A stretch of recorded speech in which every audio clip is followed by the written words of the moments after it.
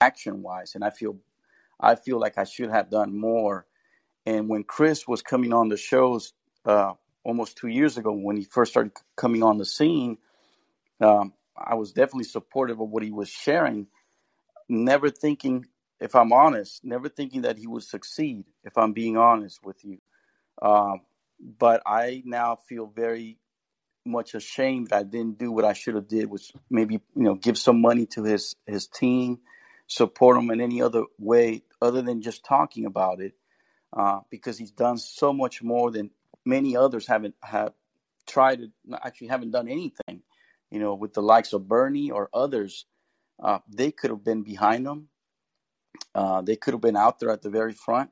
But in some ways, Savvy, it's actually better that they were not there and that he was able to succeed without their help, just with him and his team, because that proves that we don't need these people. We just need regular people to get behind something and do the right things. Now, it doesn't mean that it's going to be easy.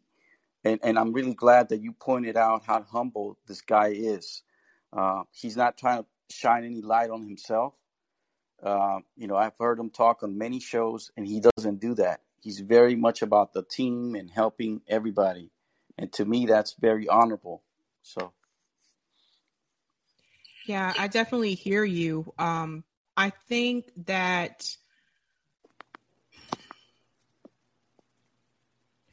a big part of the problem that I've noticed, and honestly, I can think about this in reference to undergrad as well, because I went to school with people who kind of had the same mindset. It's like they came from families that were pretty well off financially, right?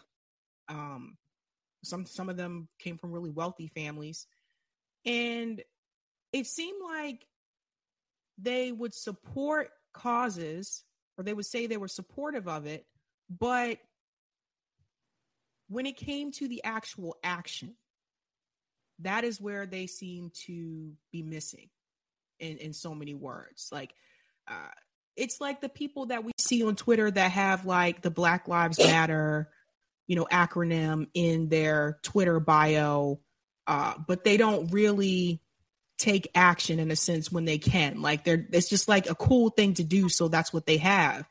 But I think that when we talk about privilege and people who have privilege and they're on the left and they're on these large platforms, the scary part for me is that they're reaching a lot of people, and their viewers, some of them listen to us, some of them have never even heard of who we are.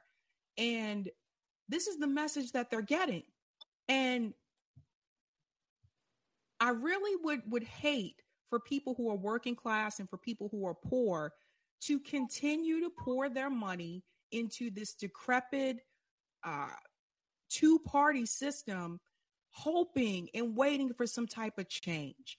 And I think it is naive to sit back and believe that we're going to get it through this way, because as I've told you guys multiple times before, both parties are owned by Wall Street. And so to hear her say that the people who are criticizing AOC, that we're just, trying to cultivate a right-wing audience, are there some people that may be doing that? Yes, there may be. But I think they're missing the bigger picture, which is this is more about a class issue for a lot of people than it is about left versus right at this point. And I think the pandemic really revealed a lot of that, like how people are struggling financially. People don't have health insurance. And I feel like they don't get that. And I feel like they don't get that because I don't feel like they're talking to people that are from those class circles, other than interviewing like a union organizer. How often do they interact with people of different class or lower class levels, than them? Well, and go ahead. No, I was going to say you're 100% accurate on what you're depicting there, what's going on with these guys. They're disconnected from people. I think I've told you I'm okay, but I have majority of my friends that I grew up with are not okay. Many of them got laid off during the pandemic. Many of them ended up with jobs doing door dashing. Many of them, several of them, of my guys and women that I know ended up doing door dashing. They lost their jobs. they're not in a good place, generally speaking. Simultaneously, they also don't have the ability or the time to put into what we do, which is really to find out what's going on.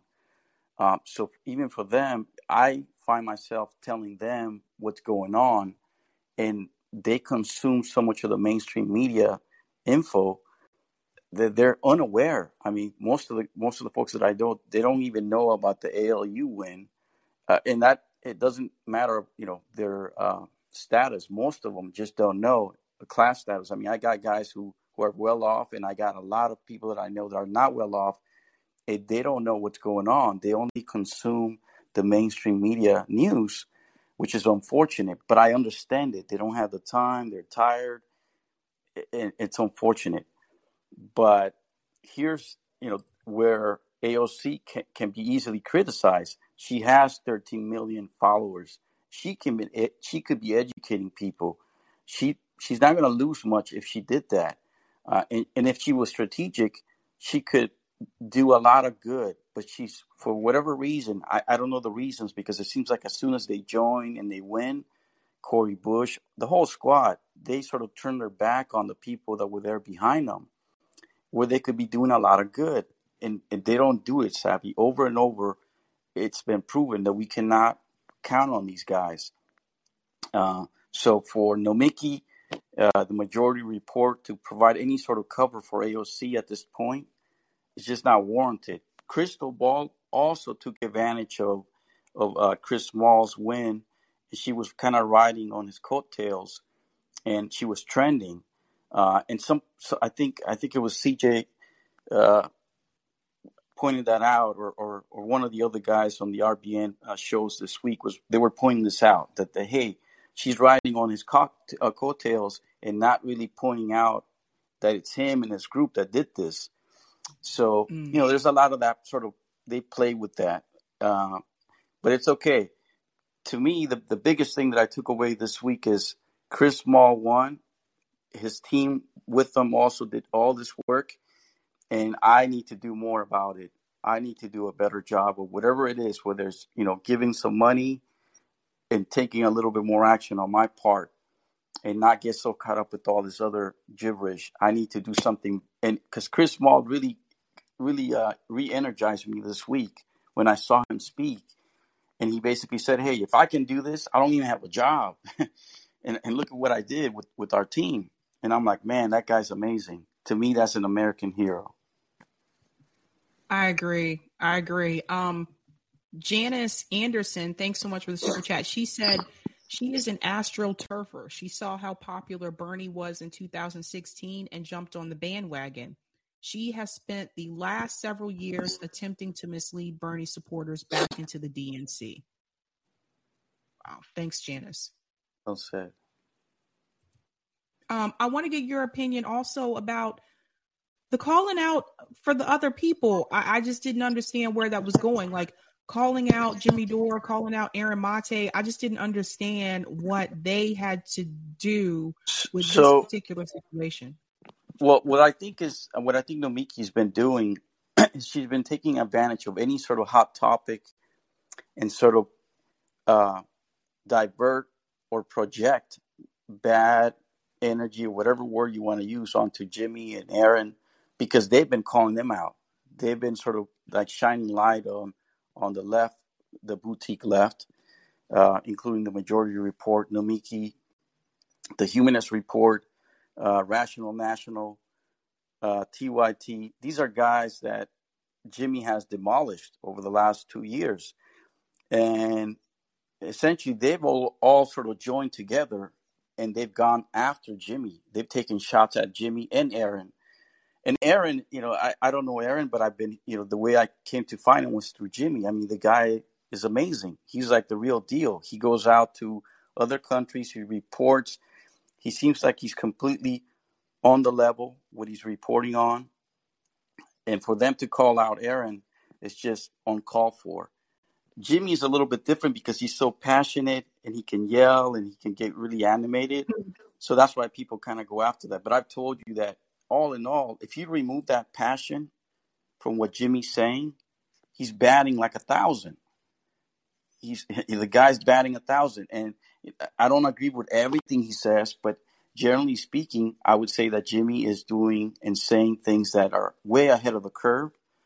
And these guys are just, hating on him, for lack of, for a simple term to use. They're just hating on the guy. He's got over 1 million subscribers now, and he's continues to go up a little bit at a time, even with the algorithm sort of going against him. And he has done a lot. He's been on RBN. He's brought a lot of people. He's platformed AOC, Cori Bush. I mean, the guy did all of that. And then these guys, so it's just, these guys are definitely grifting. And they see the writing on the wall, I believe, because I think more people on the left are seeing and they're up on their game, if that makes sense. Well, Eric, thank you so much. I'm going to take the next caller. Thank you, Savvy. Have a good Friday. You too. All right, Anthony, you're up. You're on the mic. Hey, good evening. What's going on? It feels like Saturday. I'm great. How are you? Oh my God. Feels like Saturday because I went down to the baseball game today, and the Detroit Tigers, they won for the opening day. That was great. So Oh wow.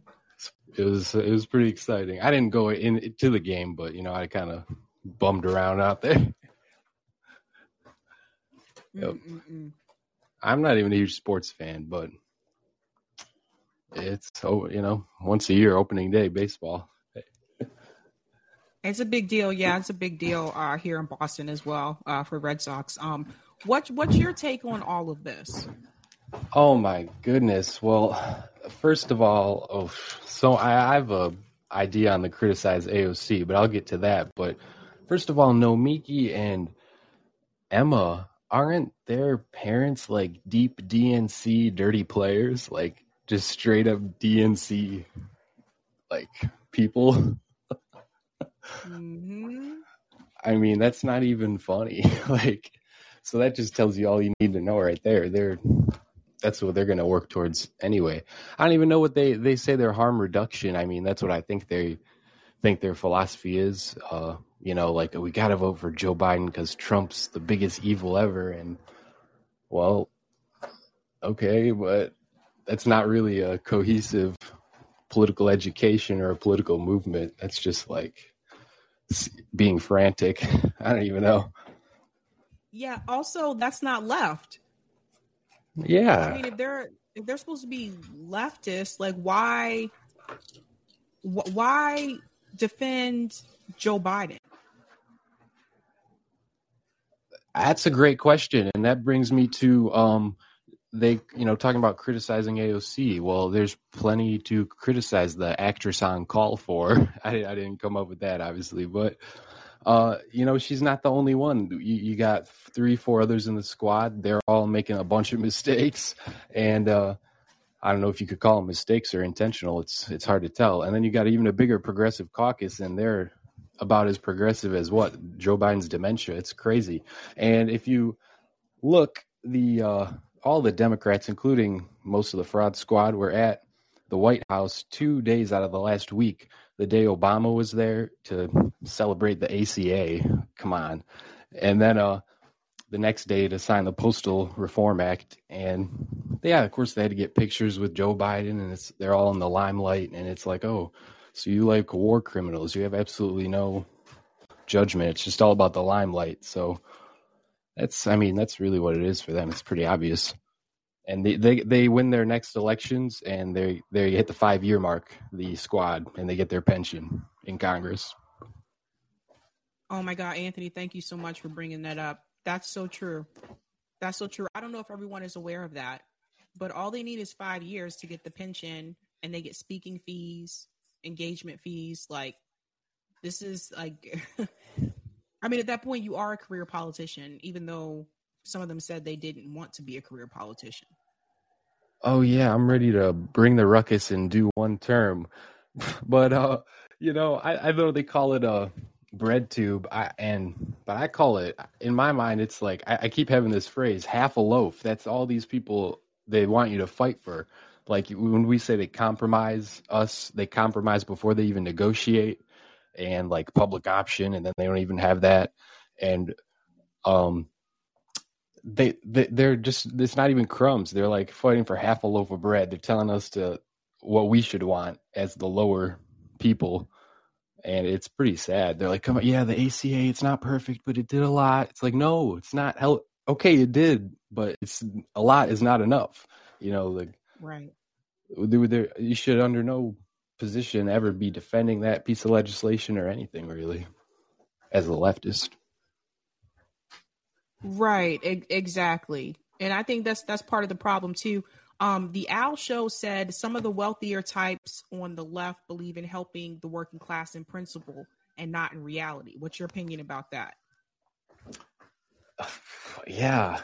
And well, yeah, because in reality, I mean, it's kind of like give a man a fish or teach him to fish.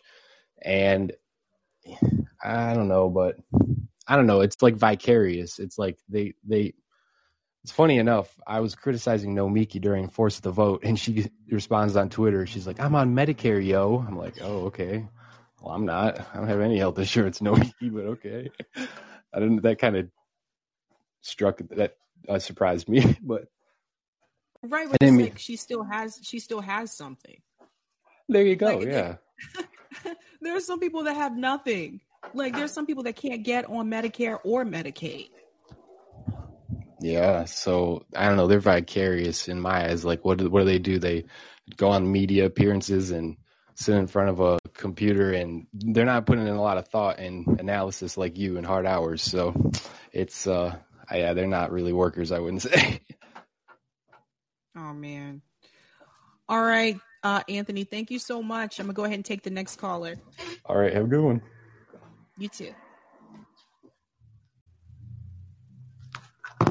All right, Lance, you are next up on the mic. What is your take on all of this?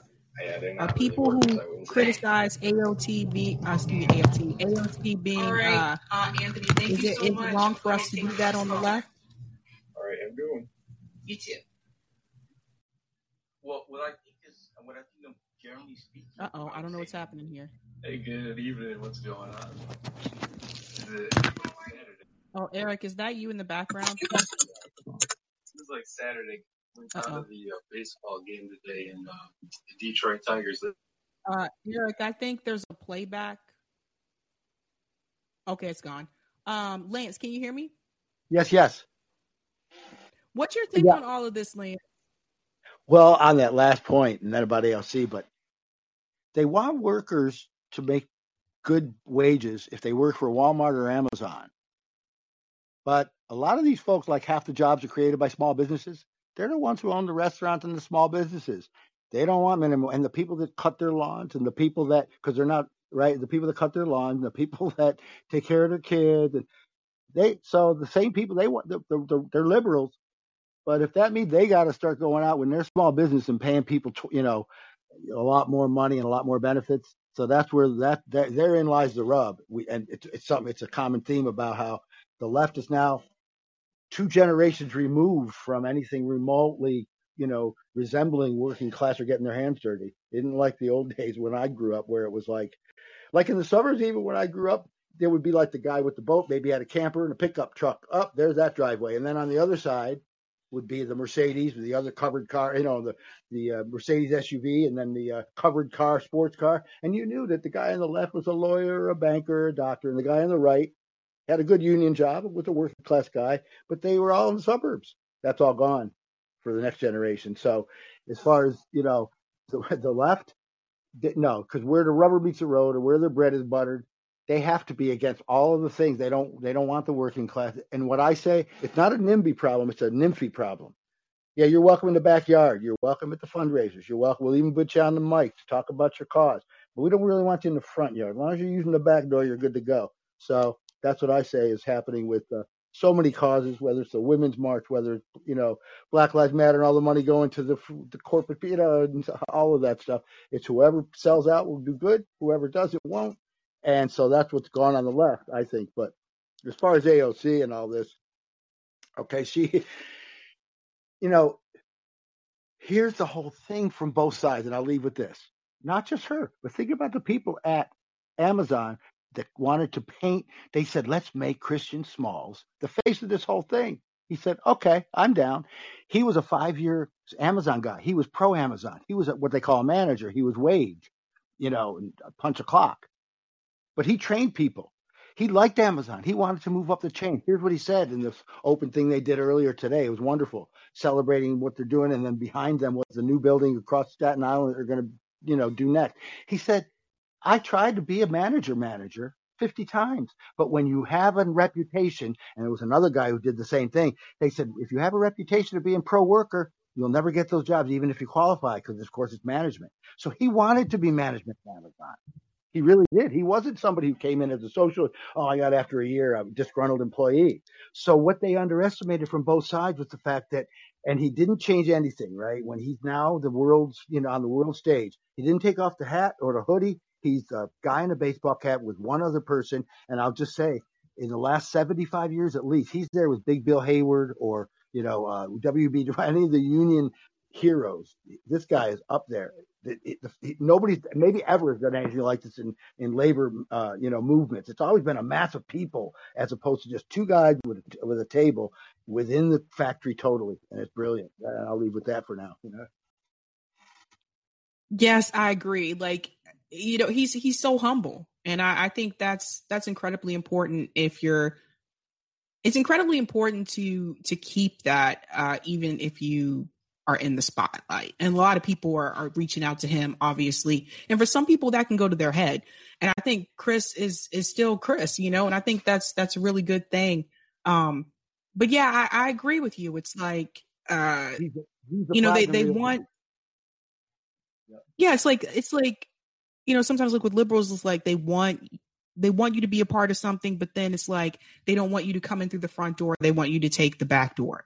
And I'm seeing, a lot of that. And I think we really need to focus a lot more on workers organizing and unions or creating unions. MIT grad students, I forgot to mention this earlier today. Whoopsie.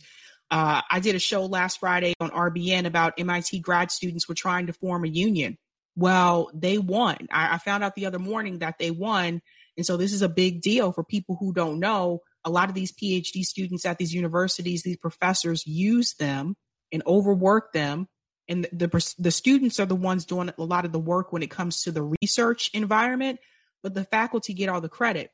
And so I saw these kids like sleeping in the labs. I would leave work. They would be in the lab. I'd come back to work the next morning and they're asleep in the lab, like not getting enough sleep, working these long, crazy hours and then getting these small stipends to live in the Boston area, which is just it's not affordable. If you're getting like $34,000 a year, that's nothing here. So, and these kids were working their asses off. And I'm glad that they were able to do that. And hopefully that encourages and inspires more grad students across the country to fight to organize some type of union, because I've seen these faculty members exploit these students for years. Oh my God. So that is some good news to share. Yeah. Could I just, and I lived for a long time up near SU, Syracuse University, huge campus. And back like 20 years ago, a lot because of international students, they were booming. There was cranes. They were taking over everything they didn't already take over, and it was booming. And yet, in the outer university area, after you get past the campus and the dorms, and then the two-family, big apartments that were originally built as big flats for students, then beyond that was the outer university. And it was a middle-class neighborhood, like a middle-class suburban neighborhood. Houses fairly close together.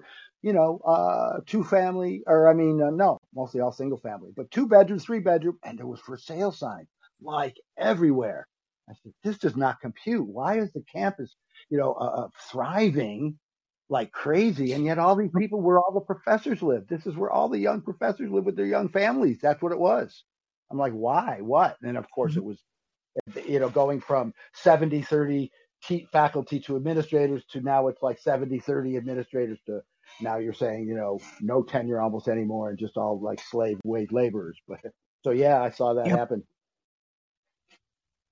Agreed. Well, Lance, thanks so much for calling in. I'm going to go to the next caller. All right. And we are going to Justin. You are now the next caller.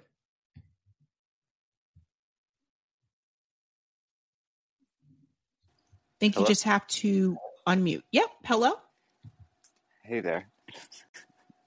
Sorry, I'm nervous. Justin, what's your take on all of this? Just a refresher. We're talking about privilege on the left. Nomiki Kuntz says commentators on the left who criticize AOC are problematic. Are they grifters or are privileged leftists missing the plot?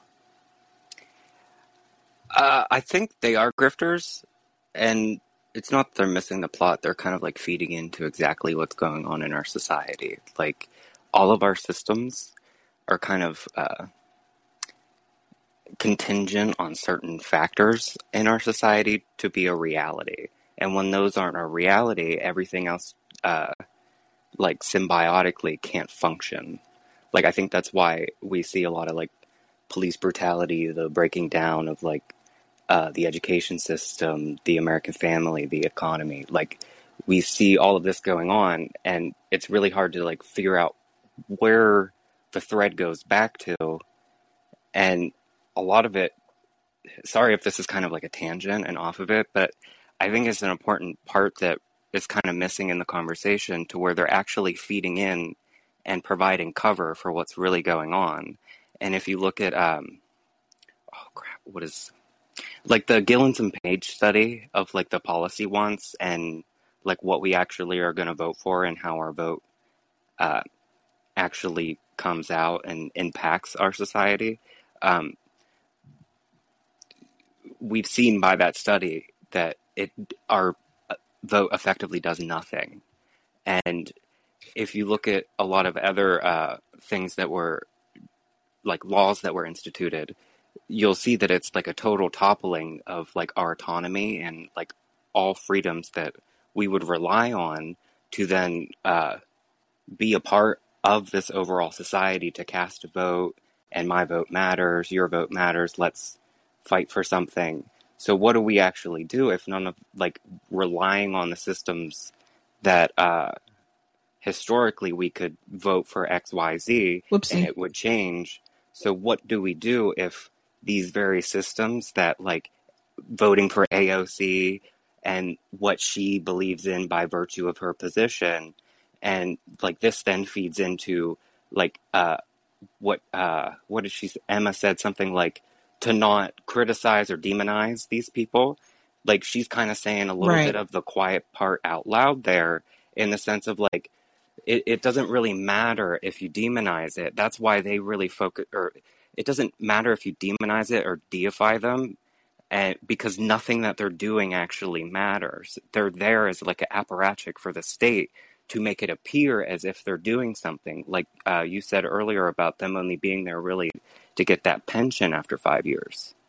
Like, and I think the veneer of all of this is starting to really wear off. And I think, like, if you look at where we were pre-COVID, I feel like there's that, it only takes 13% of a population to force like a revolution.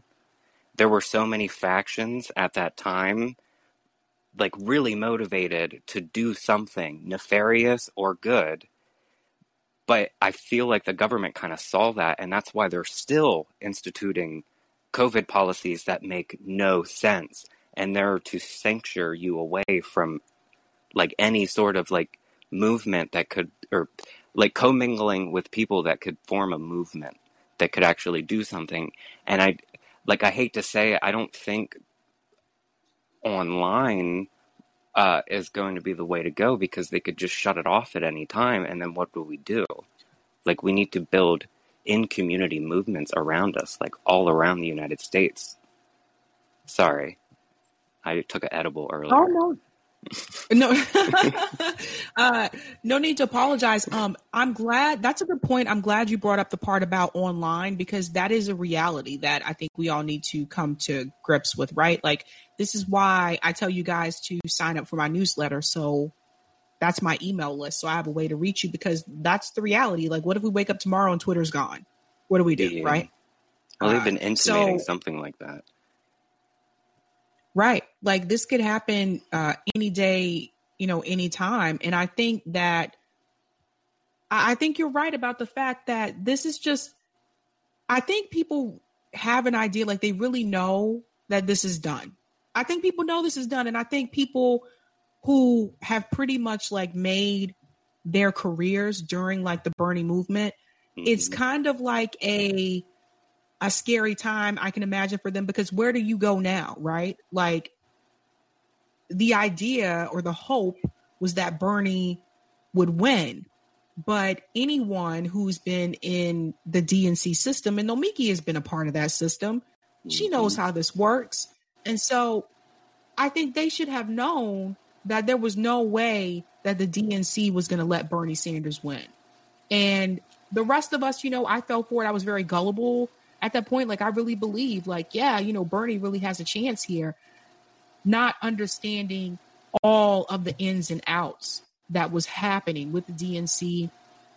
Even when it comes to the money, even some of the progressive candidates finding out that even they had taken like dark money. So I think that I think this is a reality check for a lot of people. And sometimes I wonder, had it not been for the pandemic, would some of us have even seen this now? Or would we still kind of be saying like, yes, let's just keep pushing progressives through? Yeah, that's what I've been wondering this whole time, because like if you look at a lot of what they've instituted, it's taken a lot of, like with the whole, what was it, like first like 18 feet, 10 feet, 8 feet, 6 feet, and I can't remember, it was this very good novel about Korea during the war, and it was about this man that would he signed up for a job to knowingly to censor the mail, and all of the like slow, like how a society slowly goes to fascism, and how you're kind of a part of it and you don't really realize it until it's like coming for you, like that World War II poem. And right. I feel like that's kind of going on right now. And like another thing I wanted to, I always try to tell people, anytime someone's talking directly to you, run the fuck away. Sorry to swear, but if they are talking directly to you, like a very small portion of the society, like I as a gay man, right? When someone's shining a virtue signal right in my eye, I know I'm being worked over in some fashion. Always look for how you're being worked over. And the left kind of falls into this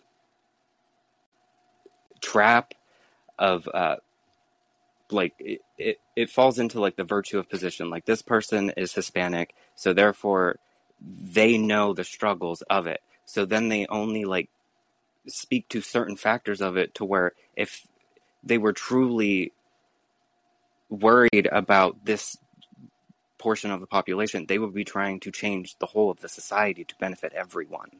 Like, you raise all ships, or what is that, like all ships raise in a tide or something like that?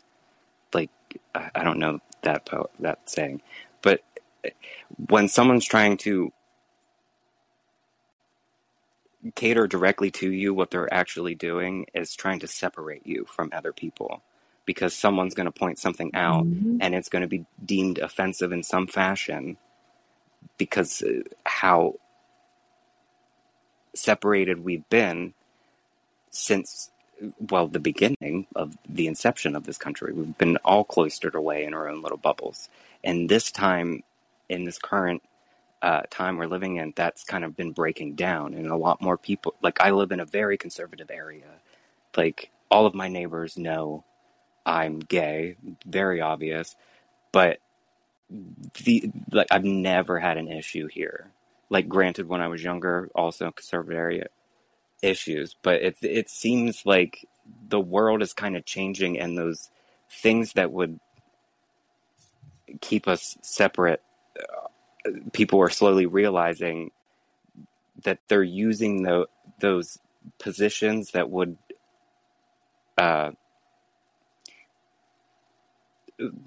of like the archetypal depiction of whatever person, offensive or otherwise. Like, they use the good and the bad to kind of warp your internal narrative, and like it speaks to the id, the kind of selfish part of the brain. Like, finally I'm going to get what's mine, but they're not going to do anything for you. They're not going to do anything for Right. anyone. Like, it's a convenience that they use, much like AOC and all of these squad members.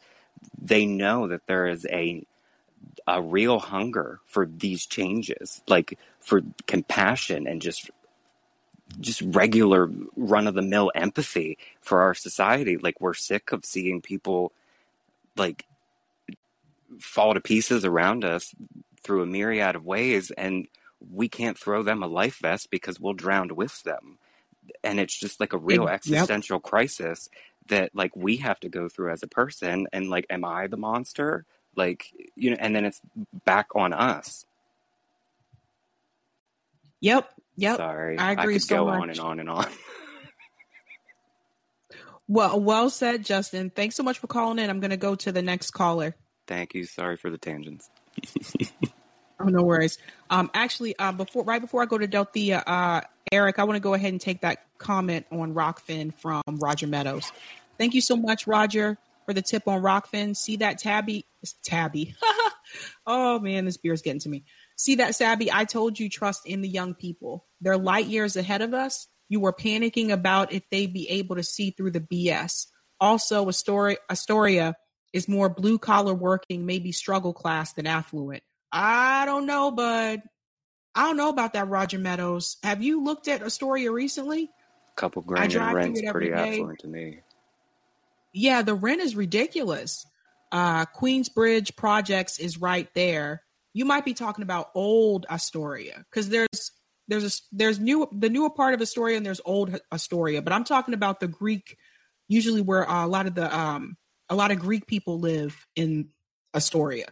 I drive through it every day. Queensbridge Projects is right there. However, if you go on the other side of Queensboro Bridge, that is Long Island City. Now that's affluent. I've been there. Yeah, Long Island City is also affluent, but the rent in Astoria is ridiculous. Crystal brings union reporters and activists on her show all the time. This is not new space for her, so not sure what Nomiki means. I don't know, dude. She said she's her friend, so that was a little strange to me too. Yes, Sab, your dad was right. Back then, the news just reported the facts and commentary was a segment. Walter Cronkite was the most trusted name in news. Miss him. Just like I miss the late, great Ed Schultz, the man who, along with Hartman, introduced me to Bernie, Nina, and income inequality correlation with the decline of unions. John Nichols. New York State just did their budget today. The activists left were fighting for home health care workers to get $22 an hour minimum wage. Instead, the governor gave them $18. They're pissed. The activist left has to learn how to negotiate. Always overshoot what you really want. This way they talk you down to higher than what you actually want. That's a good point, Roger. Thanks for mentioning that. New York State minimum wage should be $35 an hour, so fight for $50. Let's make a declaration, no more $15. I agree. And thanks for this as well. When one of your callers said that it only takes 13% of the population to cause a revolution, that now explains why the country has been pushing back against Black people since the 1800s, since we are 13% of the U.S. population. Well said, Roger. All right, Delthea, you are up next. So you're the next caller.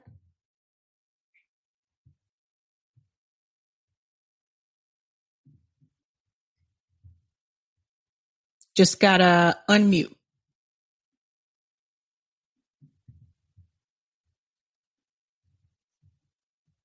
Could be the app.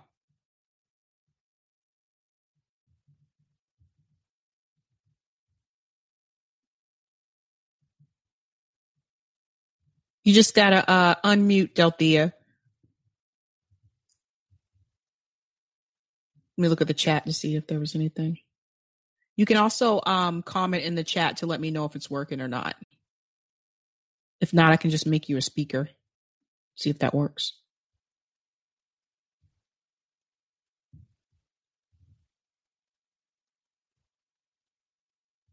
Okay, I invited you as a speaker, so you just got to accept the invite. Sorry, guys, the Android app is a little glitchy. Hit that like button, guys. Hit that like button.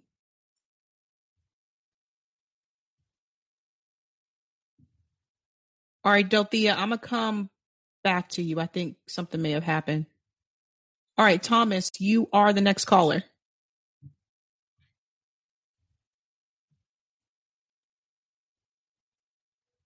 And you just got to unmute.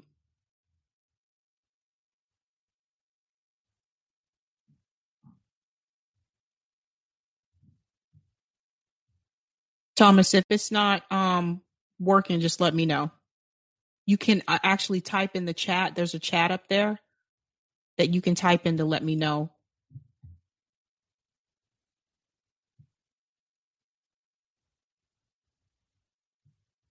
See if it lets me make you a speaker.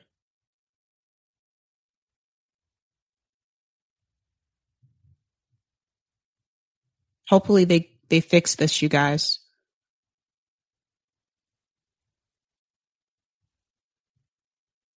All right, Thomas, I'm going to go to the next person. I don't know how to pronounce this person's name. Fractal. Okay. All right. You're on the mic. Hi, how are you? Big fan of the show. Thanks so much. And welcome. Thank you. Love what you guys doing with Fred. Well, now Blackout Revolutionary Network. I believe Chris Hedges said it was 5 to 7% at one time, so it can even be smaller on a revolution. I did want to say, no red or blue will do in 2022. That needs to be our motto. Since we don't got to worry about the presidency, it's perfect time to vote for other people. And when it comes to Nomiki and AOC and the left, I feel like we're all being gaslit in a way that really shows codependency, like codependent politics, which is like codependent morality, which is what respectability politics really is. Because it's no different from when the Republicans and the Democrats do this thing. Like the Democrats said, we couldn't do this because the Republicans. And it's like, why don't you just do the right thing because you can do the right thing? And so that also ties into just this air of self-righteousness that people, some factions of the left can have. So I do understand the difference between like being respectful and being respectable. And I think there's a way to be respectfully irreverent. So where it just draws people in rather than being so much vinegar that it just pushes everybody out. But I say all that to say that I wanted to ask a question, something that hasn't been said. Is it possible, like it's one thing to expect the politicians we gave money to and to the politicians that we voted in to do what they say they're going to do, or at least to fight, as Iremy said, like if you can't get the policy, clarify the fight. And that lets me know at the end of the day, you're willing to sign the paper and push the button if we the people get things across the finish line. But when it comes to pushing Biden to the left and the Democratic Party to the left, I wonder if that's in the long run a good thing, because just like they were willfully incompetent, quote unquote, in the Iowa caucus, I see a lot of willful incompetence when it comes to executing progressive leftist ideas, to where I wonder if that's going to sabotage us and make it so disgusting in the public. Because the one success I can say that the Democratic Party had, or rather the Justice Democrats and Bernie had, is that they rose the consciousness to get the ball rolling of these things are possible in our country, and did it for 5 years. And now people are like, no, I don't want to accept less. Kind of something that the guy that cried about Elizabeth Warren, he also cried about Barack Obama. Back when TYT had some good reporting, more honest, they read the letter that he wrote to Obama saying, oh, you're making the culture too progressive, because culture is how you keep the same energy over time.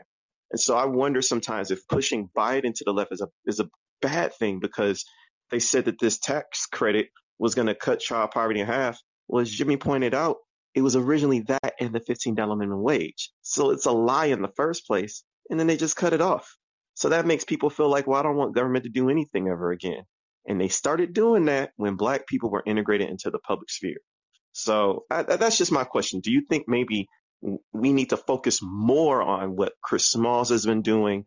And to Bernie's credit, with Danny Glover showing the documentary of what's his name back in during the Gilded Age.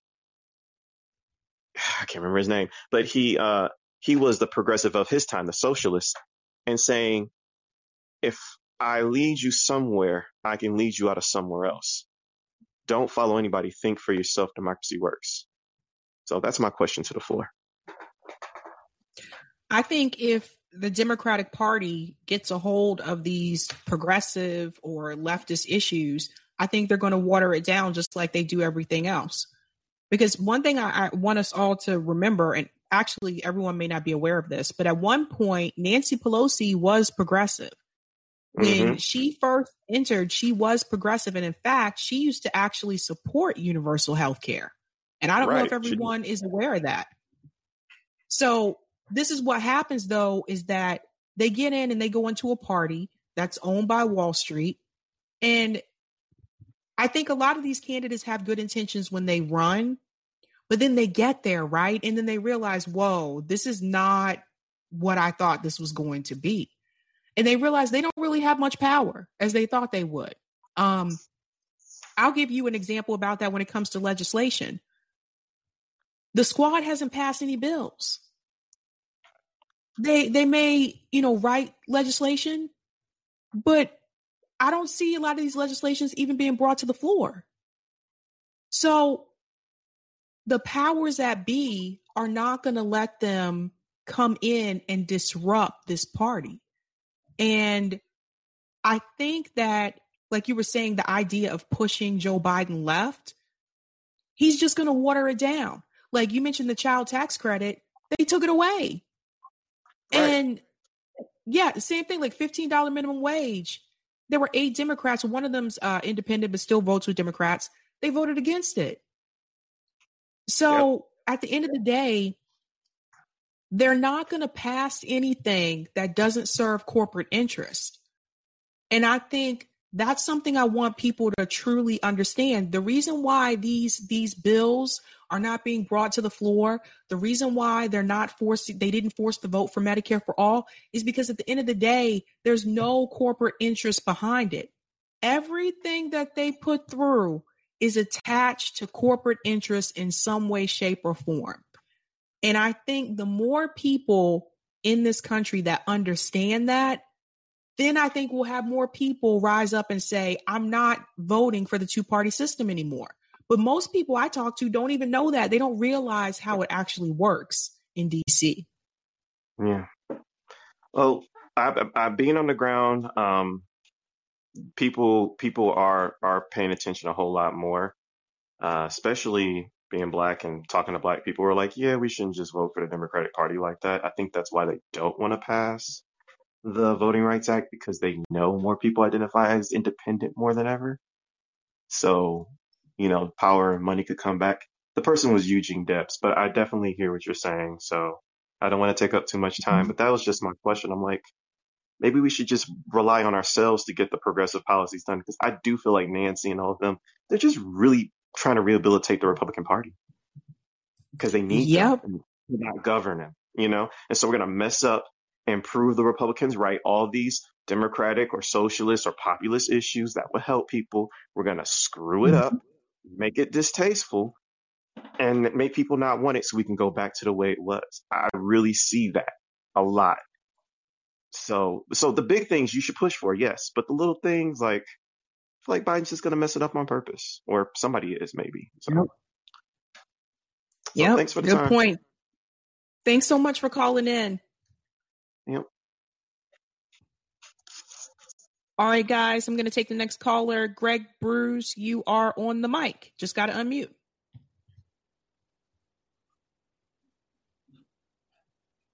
Hello. Can you hear me? Your volume is really low. I don't know if that's me or you. How about now?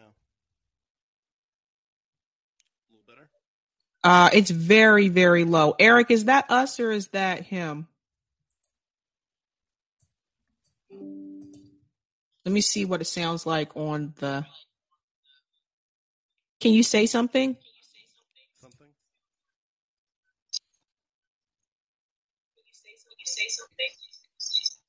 No, it's definitely you.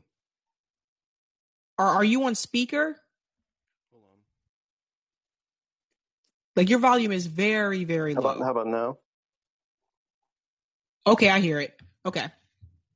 Okay, so just my reaction to the clip from Majority Report. I think it really we're just seeing the class divide because with the AOC stating that the reason that she didn't go there was that it was too thug, or people on her team said that. We all know what thug is code for, and at the end of the day, the Democratic Party has become the party of the professional managerial class. AOC is no exception, and they did not want to be associated with the peasants, and neither do Emma, and I keep forgetting her unhinged co-host name, but no matter what, it was just this cognitive dissonance against criticizing AOC for anything, and I think they feel like they have to be positive towards Chris Smalls, but it's almost like through gritting teeth, because they at the end of the day they want nothing to do with the working class. So I'm just gonna leave it at that.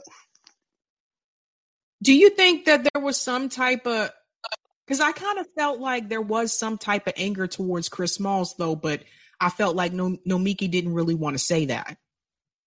Right. Yeah, they were definitely dancing around on it.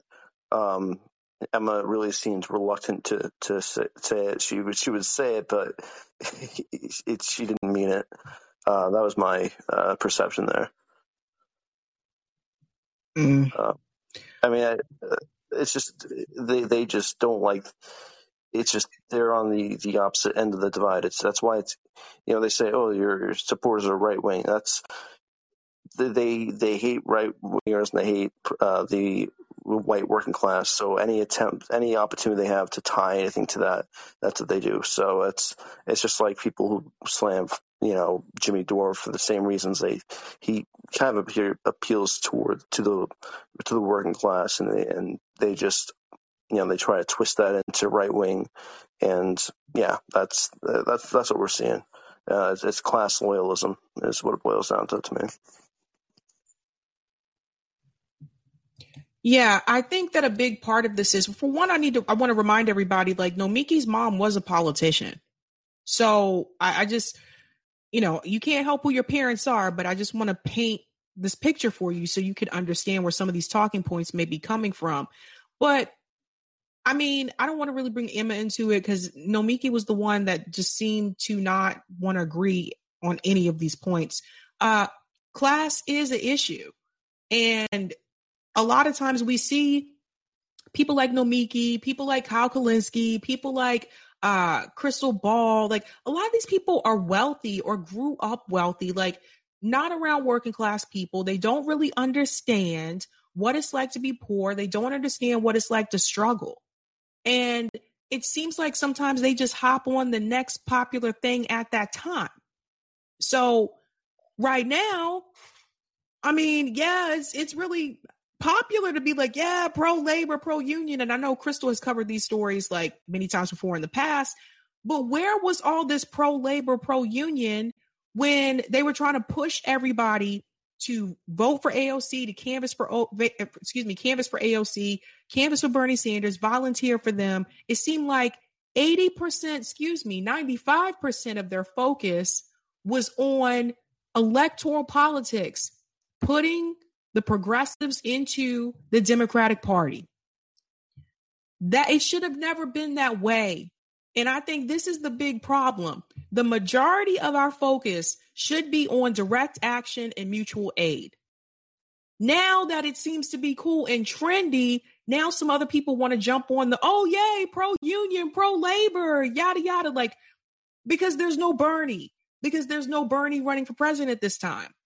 And I think some of these channels, I don't know what they're trying to do or what direction they're trying to go in, but I think they are kidding themselves if they believe that some of the people, some of us that were on the left, are going to do this again.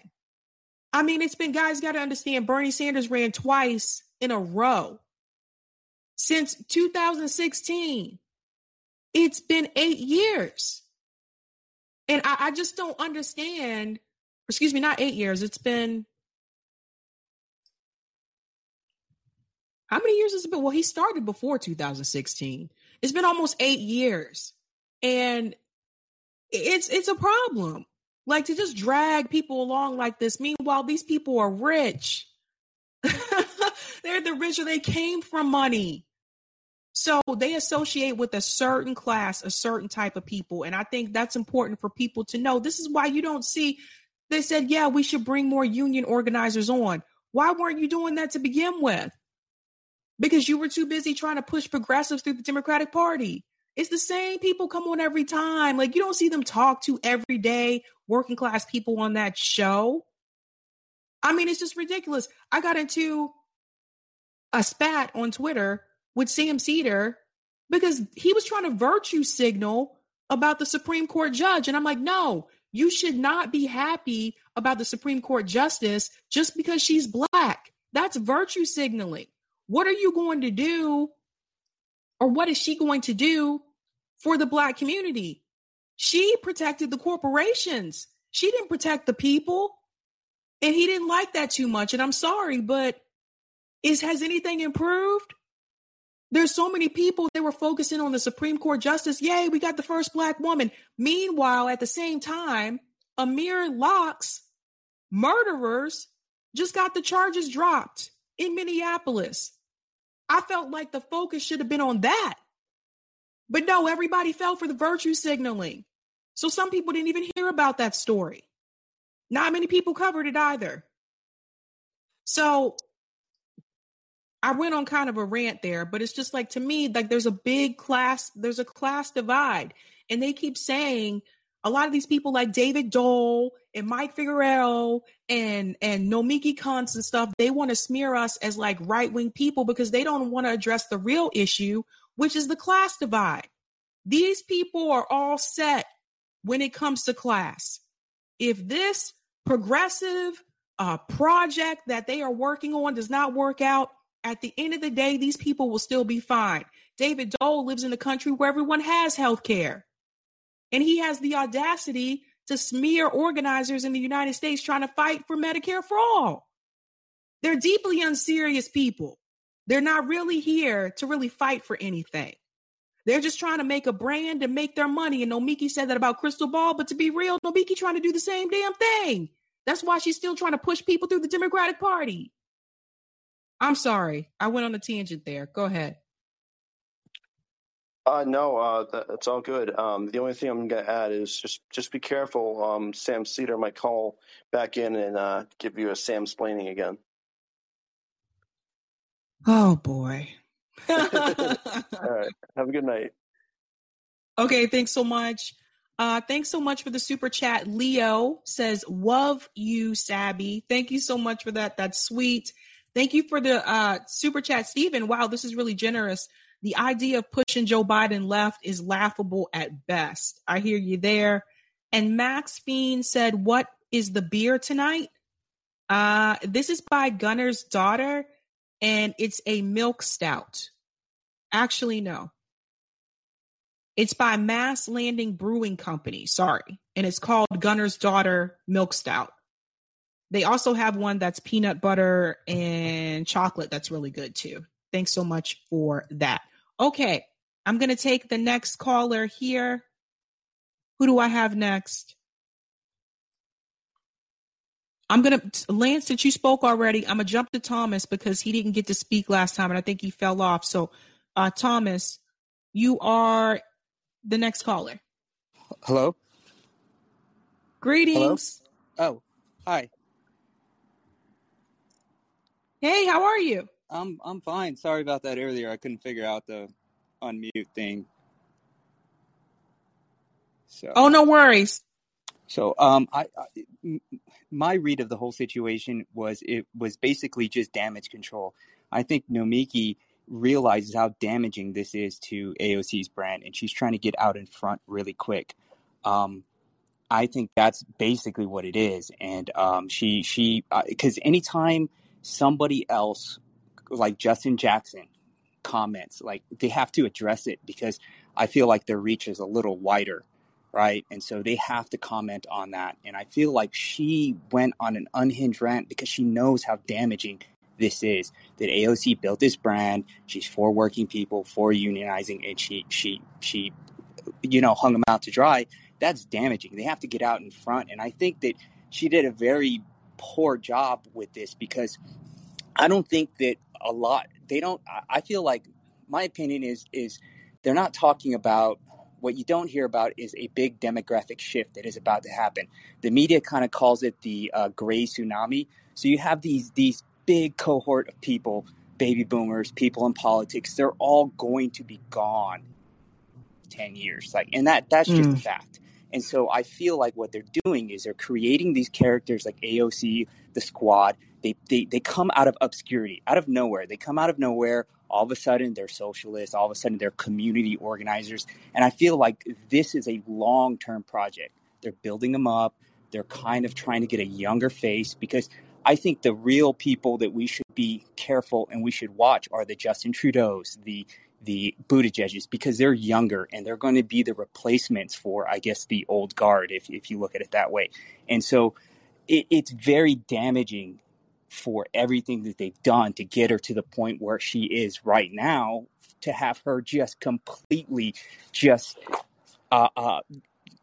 expose the fact that she every time she has the opportunities to fight, she doesn't. And it's not by accident. She's not supposed to. Like, that's not her role. That's not what she's there for. Jane Mayer about the Koch brothers. And the Koch brothers, if you look at how what they've done is they've had a 10, 20, 30 year project where they've actually defunded schools to the point where these schools have to get funding from their Koch network, and they're kind of indoctrinating young people with these ideas, and they have a long-term project. And I feel like AOC, the Squad, they are the face of this long-term project, and there's really nothing left, or if we want to use that term, about them, because every time they had a chance to fight, they didn't do it. And they could have even made a better attempt at fighting. I know, we all know that they could lose. They would have lost anyways, but they could have taken that opportunity to look better, right? And they still haven't, because that's not what they're supposed to do. That's just my read on the situation, my opinion. I don't. He is very triggered by the fact that there's a lot of work that's been put into AOC. There's a lot of grooming, but there's a lot of investment in her. Yeah, no, well said. I do want to add on to something that you just said. That's a very good point that you just mentioned, because I don't know if everyone is aware of this, but if you've been watching me for a while, you probably know this already. But yeah, I have. AOC already had political connections because she interned for Ted Kennedy. And when she was running as a candidate, that wasn't mentioned. That was left out. And also the story that they told about her, she's from the Bronx, she grew up in the Bronx and she was a bartender and she made it and she did it, so you can do it too. And that wasn't true. Like, she went to Boston University. I worked at Boston University, so I knew a little bit more than some people. She did not grow up in the Bronx. She grew up out in the suburbs. She may have been born there, but she grew up in the suburban area. And they also did mention that the architect company that her father worked for, he owned. So he was like the president of the architect company. So they made it seem like she was this poor Latina girl who grew up in the Bronx, and she went on and won this election, and now she's going to be Congresswoman. And so just imagine this story. It's a good damn story to tell, but they didn't tell the real story. Absolutely. I totally agree with you. This was, I think she was chosen because she checked all the boxes. And she's kind of like a celebrity in a sense. And that's what they're trying to cultivate. And no mistake that she does not rise to the occasion. She's not supposed to. This is all I don't want to say this is all. It's just smoke and mirrors. Like I don't buy it for a second, and I think that the prop. So I think the main issue is this is a damage control situation. They're trying to groom the next group of leaders to take over because Congress is old, and Nancy Pelosi's 82. She has hundreds of millions of dollars. She still goes to work to make $200,000 a year. She could be with her great grandkids. I mean, let's be honest here. Yep. How much time does she have left on Earth, let alone Congress? This situation, Dianne Feinstein, you look at all of these, there is going to be a massive shift soon. And if you look at this country and you look at the entire Western world, our population rates are declining big time. And that's bad stressing it, but it is bad for capital. South Korea has like a 0.7 or 8 their birth rate. If things hold constant, Korea will disappear in 70 years because people are not having kids. And so I feel like, and maybe my tinfoil hat's on. Okay. Buttigieg, all of these are especially Buttigieg is a carbon copy. Like he doesn't believe in anything. I mean, you can tell from that. And so I think to kind of pivot to Christian Smalls, I feel that his success with the ALU is because he didn't go through traditional. Very important because those established institutions will and so the thing I worry about Christian Smalls the most is he should be training his policemen right now. If he's not doing that, that's a problem. I think people they wanted to be part of his union because he's a guy that cares. He has strong leadership skills. And I think that he needs to start training the next group of leaders, because if you don't, then all you have to do is get rid of Christian Smalls, and the movement, his union movement, kind of die. If he's not capable of true Thomas, leadership, I think you're. I'm sorry. I'm sorry. I was going to say I think you're cutting out a little bit. Oh, I'm sorry. I was saying that I feel like he needs to start working on producing leadership, the next group of leaders. He needs to train his replacement. He needs to I think if there is going to be a leftist movement, I think that the leftist movement needs to build true leadership, because if you have a movement based on one charisma, Bernie doesn't make it, what happens? Everything collapses. Well, you can't. No movement is going to work on one person. It's got to be a set of ideas, and there needs to be leadership. If you don't have leadership, I don't understand how you can have coordination. And you need coordination between groups of people, whether they're labor unions, whether they're activists, and if you don't have leaders that can, if one leader gets taken out, you need to be able to have somebody step into that void. And if you don't, then it's going to be a problem. Like for example, with Lee Camp, Abby Martin, Chris Hedges, they take them off YouTube, right? Google willingly decides, we're going to forego the revenue streams for this. Maybe it's not much, who knows, but that's easy money. That's just money that they're willing to forego by removing all of their entire catalog, right? And so for me, that tells me that there's something about what they're saying that is resonating with people. Otherwise, they wouldn't remove them. And so if you have no other lead fill that void, then that's all you need to do. And so I think is going to be a leftist movement. They need to think really hard about developing leadership that like I watch Joy Gray. I listened to her podcast, and she asked a question a long time ago about, well, where's the next Fred Hampton? And so my question is, well, what are we doing to make more Fred Hamptons, right? I would rather have 3 people that are half as good as one Fred Hampton, right? Because you have more people that can continue and fighting. One charismatic person, once you get rid of them, if all of energy collapse, then you have to really question, was that movement really strong to begin with? And so Christian Smalls, the ALU, I think it's great that they did not go with the legacy unions, because that as Shama Sawant said about the Democratic Party, that leads to a graveyard, right? Progressives in the Democratic Party, because that party will not succeed. You can't go, you have to go, on your own, whether third party, third party in that case, you can't.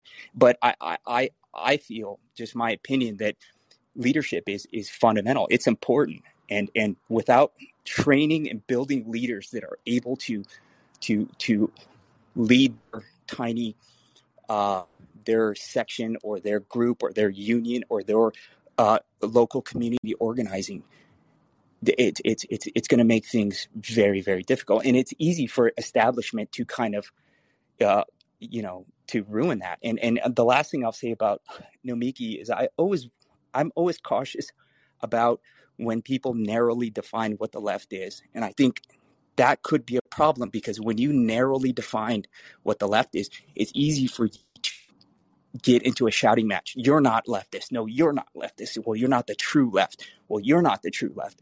And I think, I heard Jimmy Dore the other day mention building a movement on principles instead of, like let's get together on this issue. It's building a movement on issues, right? And we can decide on the issue instead of trying to make this narrowly defined box. Right? And I think, right, in order for that movement to actually take hold, you need to reach out to people that normally wouldn't consider themselves leftists, because the truth is, there's plenty of people out there that believe in these principles, that believe in healthcare, believe in living wages, but they're not socialists. They're not political. They're people who prior military. There are people who are maybe work in government. There's all types of people from all different types of backgrounds that are normally not engaged in politics, and they might be put off by having this narrowly defined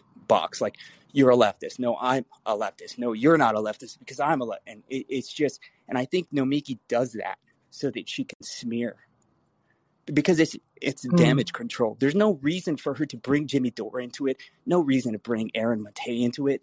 I'm surprised she didn't bring up Max Blumenthal.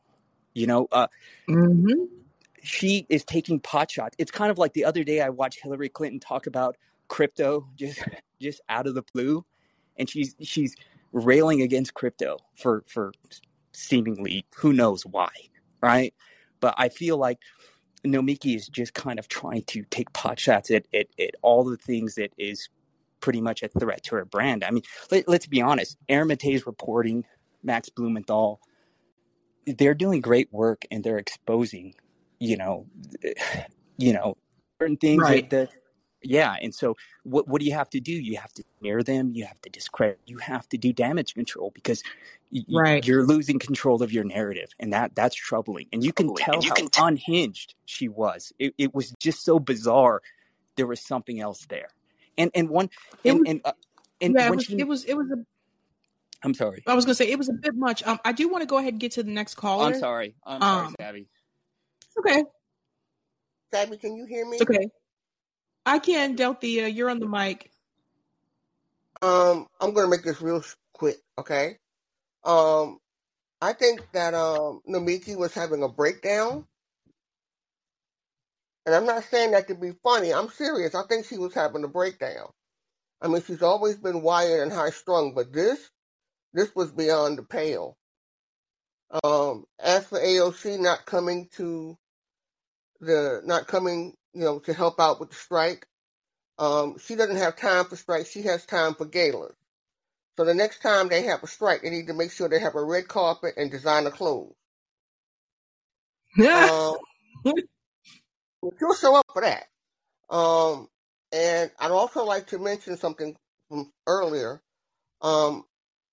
There's a book called The S Word, and it's about the history of socialism in America.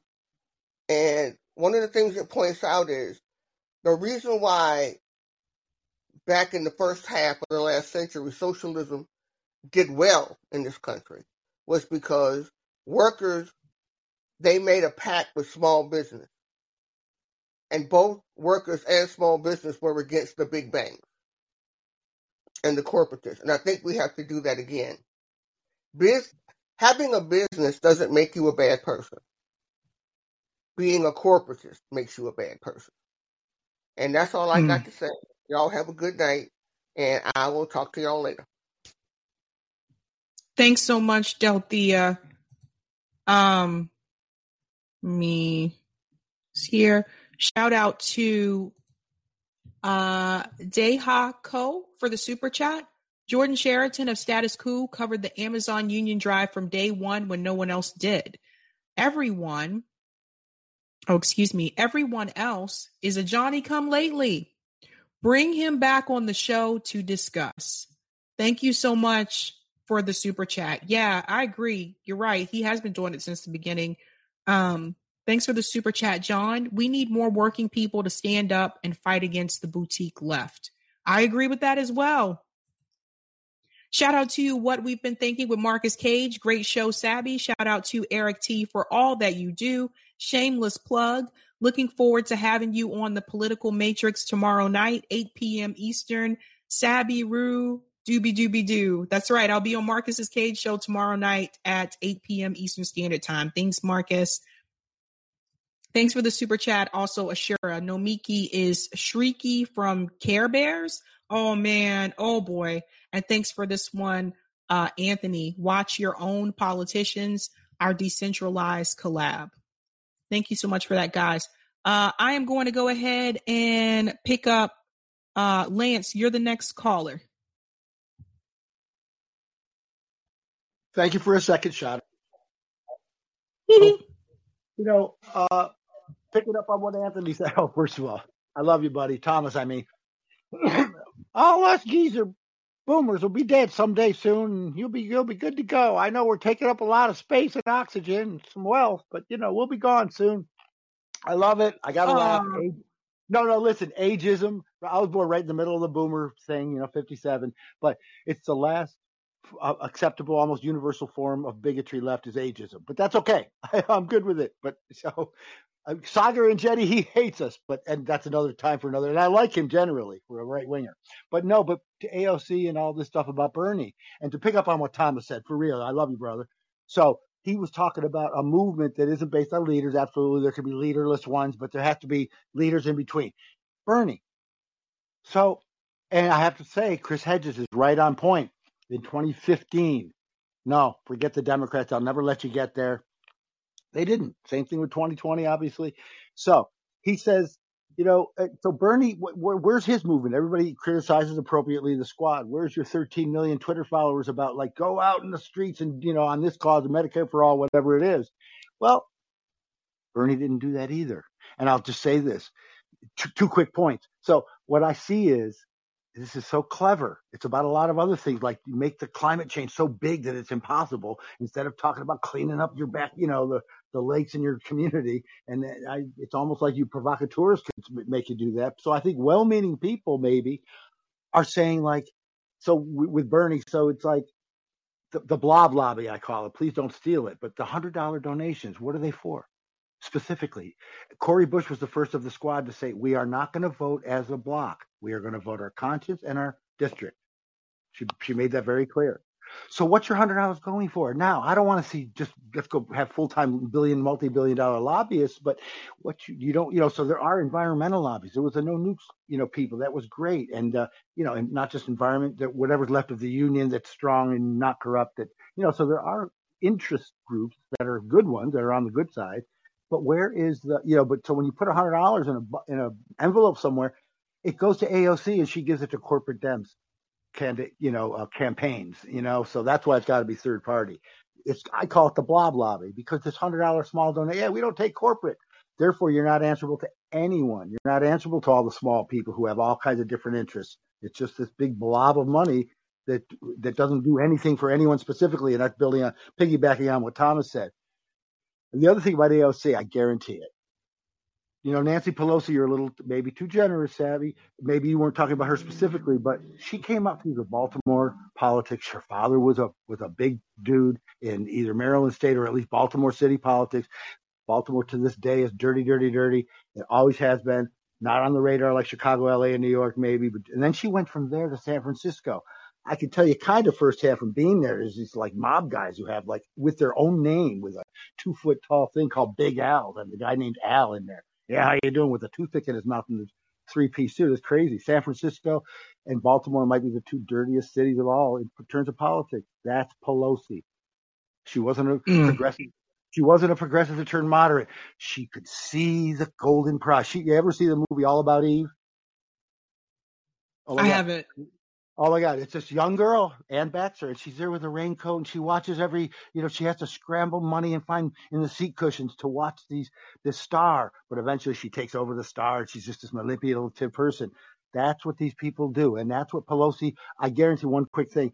I would love to be a fly on the wall. At some point, before and after the Mama Bear stuff, when she was still maybe going to buck the system a little bit, all of a sudden she starts calling Pelosi Mama Bear. Now, Pelosi's Italian, and half a century ago or more, being Italian mattered, right? Like being, not quite like being black, but the glass ceiling, if not out and out, here's AOC, a person of color. I guarantee Pelosi probably had a true story probably about gumshoe with sneakers that she wore out working in the precincts back in the day.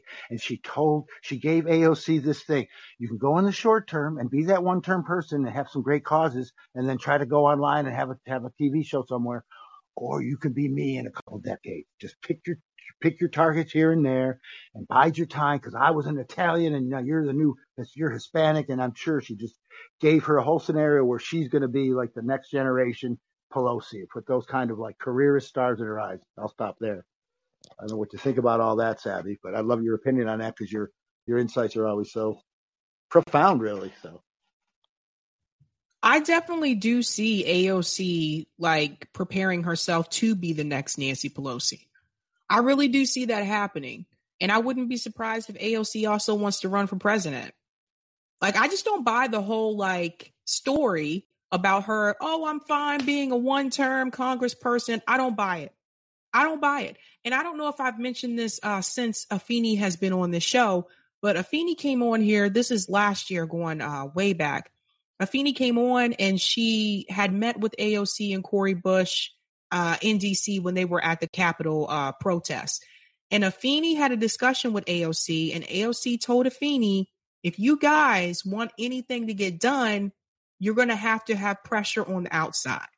You're going to have to organize on the outside, because they are not going to do anything for you in here. And I think everybody really needs to hear that. Yep. And that's why Jimmy Dore, now I'll say this about Jimmy Dore. I love the guy. I think he's got great with oxen gores, but there's a few sacred cows he's got to push back on somebody else's. I mean, I love the guy, but there's a few sacred cows he likes to protect. And I think he covers things a little bit more than maybe just for clicks a little bit, but I love him. He's a real deal. And whenever he opens his mouth, he has people now on staff that I think are feeding him stuff that maybe if I 1-to-1, he might question a little bit, but no, he's the real deal. He says what he believes, and he's on the right side of things. But here again, I can disagree with him a lot. I disagree with Glenn Greenwald more than I do Matt Taibbi and others. But so what? We're all on the same team. But Sabby, so many people that won't criticize the left, and Nomiki's a nut. She's just a nut. And that's why they love her. She's a nut with left credibility. That's all she is. And she saw the polls, and they said, Nomiki, get out there. And she's scrambling, and she doesn't know who she is. She doesn't know what she is. She's just out there trying to say enough things. She sounds exactly like these right-wingers like Marjorie Taylor Greene, or, I don't know how Marsha Blackburn, she's really not as dumb, I think, when I thought she was the fringe, but like some of these people, it's just like, they'll just say anything, and she sounds just like one of those crazy right-wingers. Sorry, that's what Nomiki sounds like. Thanks so much for calling in. I'm going to go to the next caller. All right, guys, these are going to be the last 2 callers I take tonight, because I'm getting close on storage space and I'm looking at the time. So Reggie, you are the next caller.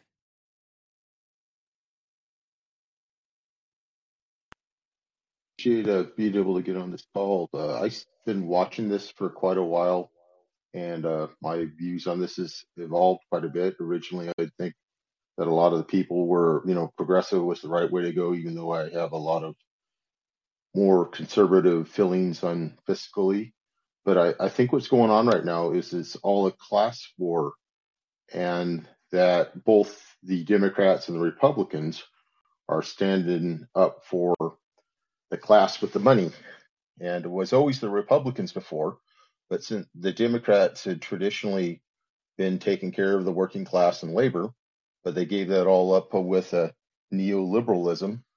And so since they're no longer working towards making anything better for people who work for a living, other than maybe the white collar upward mobile professionals, that they're couching everything in identity politics and trying to get and trying to go deep on these either on the other side as being religious nuts or right wing, racists.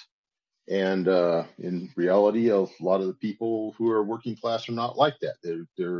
They work very hard. They have different, they go to church on Sundays.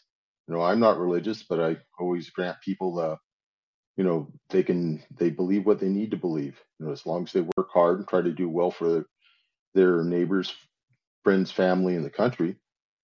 So what they're doing is hiding the fact that they aren't looking out for anybody in the working class. It used to be when you were in the middle class, the description of being in the middle class, pretty much the line was to be able to own a home, whether you owned a home or you could buy a home. That's not the case now. Now the middle class, I would say probably 90% of the middle class can't buy a home, can't own a home. And it's getting greater and greater. And this is the country is making more money. More money is being made per person in this country. It's just all being shifted up to the top. And all of these people, almost all of them, are part of that who have that. And that's what they're looking for as their main constituents that they worry about. But they still want to try to keep the working people lined up. So they line up on the identity. They, the right wing lines up well, look at all them people with their hands out. They just need to work harder. It's the millionaires that take care of us. And they do that also on the left. They embrace identity politics, and it says it's all these the deplorables.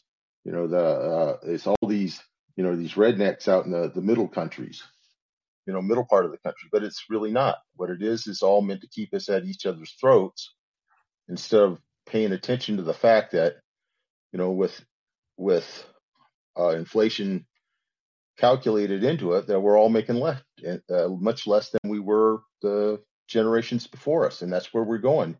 Even though the country, through the use of technology, we're doing much better.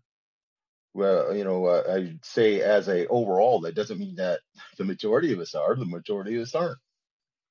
And so I think that people like Nomiki, Sam Cedar, TYT, a large group of these people are, I feel, have been turned in that they're looking out to try to keep the masses of people who would vote for them to still keep voting for them, even though they're no longer trying to get anything for them. So what they do is they always, they're always crying about, well, we're working really hard for Medicare for all. We're working hard for a living wage.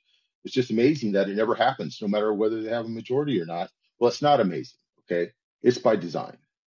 And it's meant to try to pretend like they're, trying to keep drug prices down, that they're trying to take care of the people when they're really not. They're taking care of their own bank accounts, and the people are putting money in their bank accounts. So anyway, it's all a class war, and they don't, and they go out of their way not to say that it is. They're talk racism. They talk politics, that it's because these people are either religious zealots or they live in the city. It's not that. It's a class war. It's the people that have money and are ensuring that they keep on making it and their family makes it, and those that are trying to work for it. It's not a meritocracy. It's, we're heading much deeper into an oligarchy. That's where we're at. And everything's kind of, it's they're trying to hide it, but it seems pretty obvious to me that it's all about money and who gets the money. Well said, Reggie. Thanks so much for calling in. I'm going to take the last caller, and that'll be Will.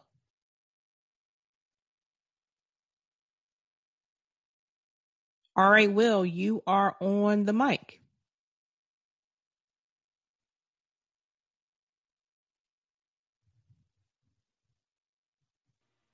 Hey, you can hear me, Fabs? I can hear you.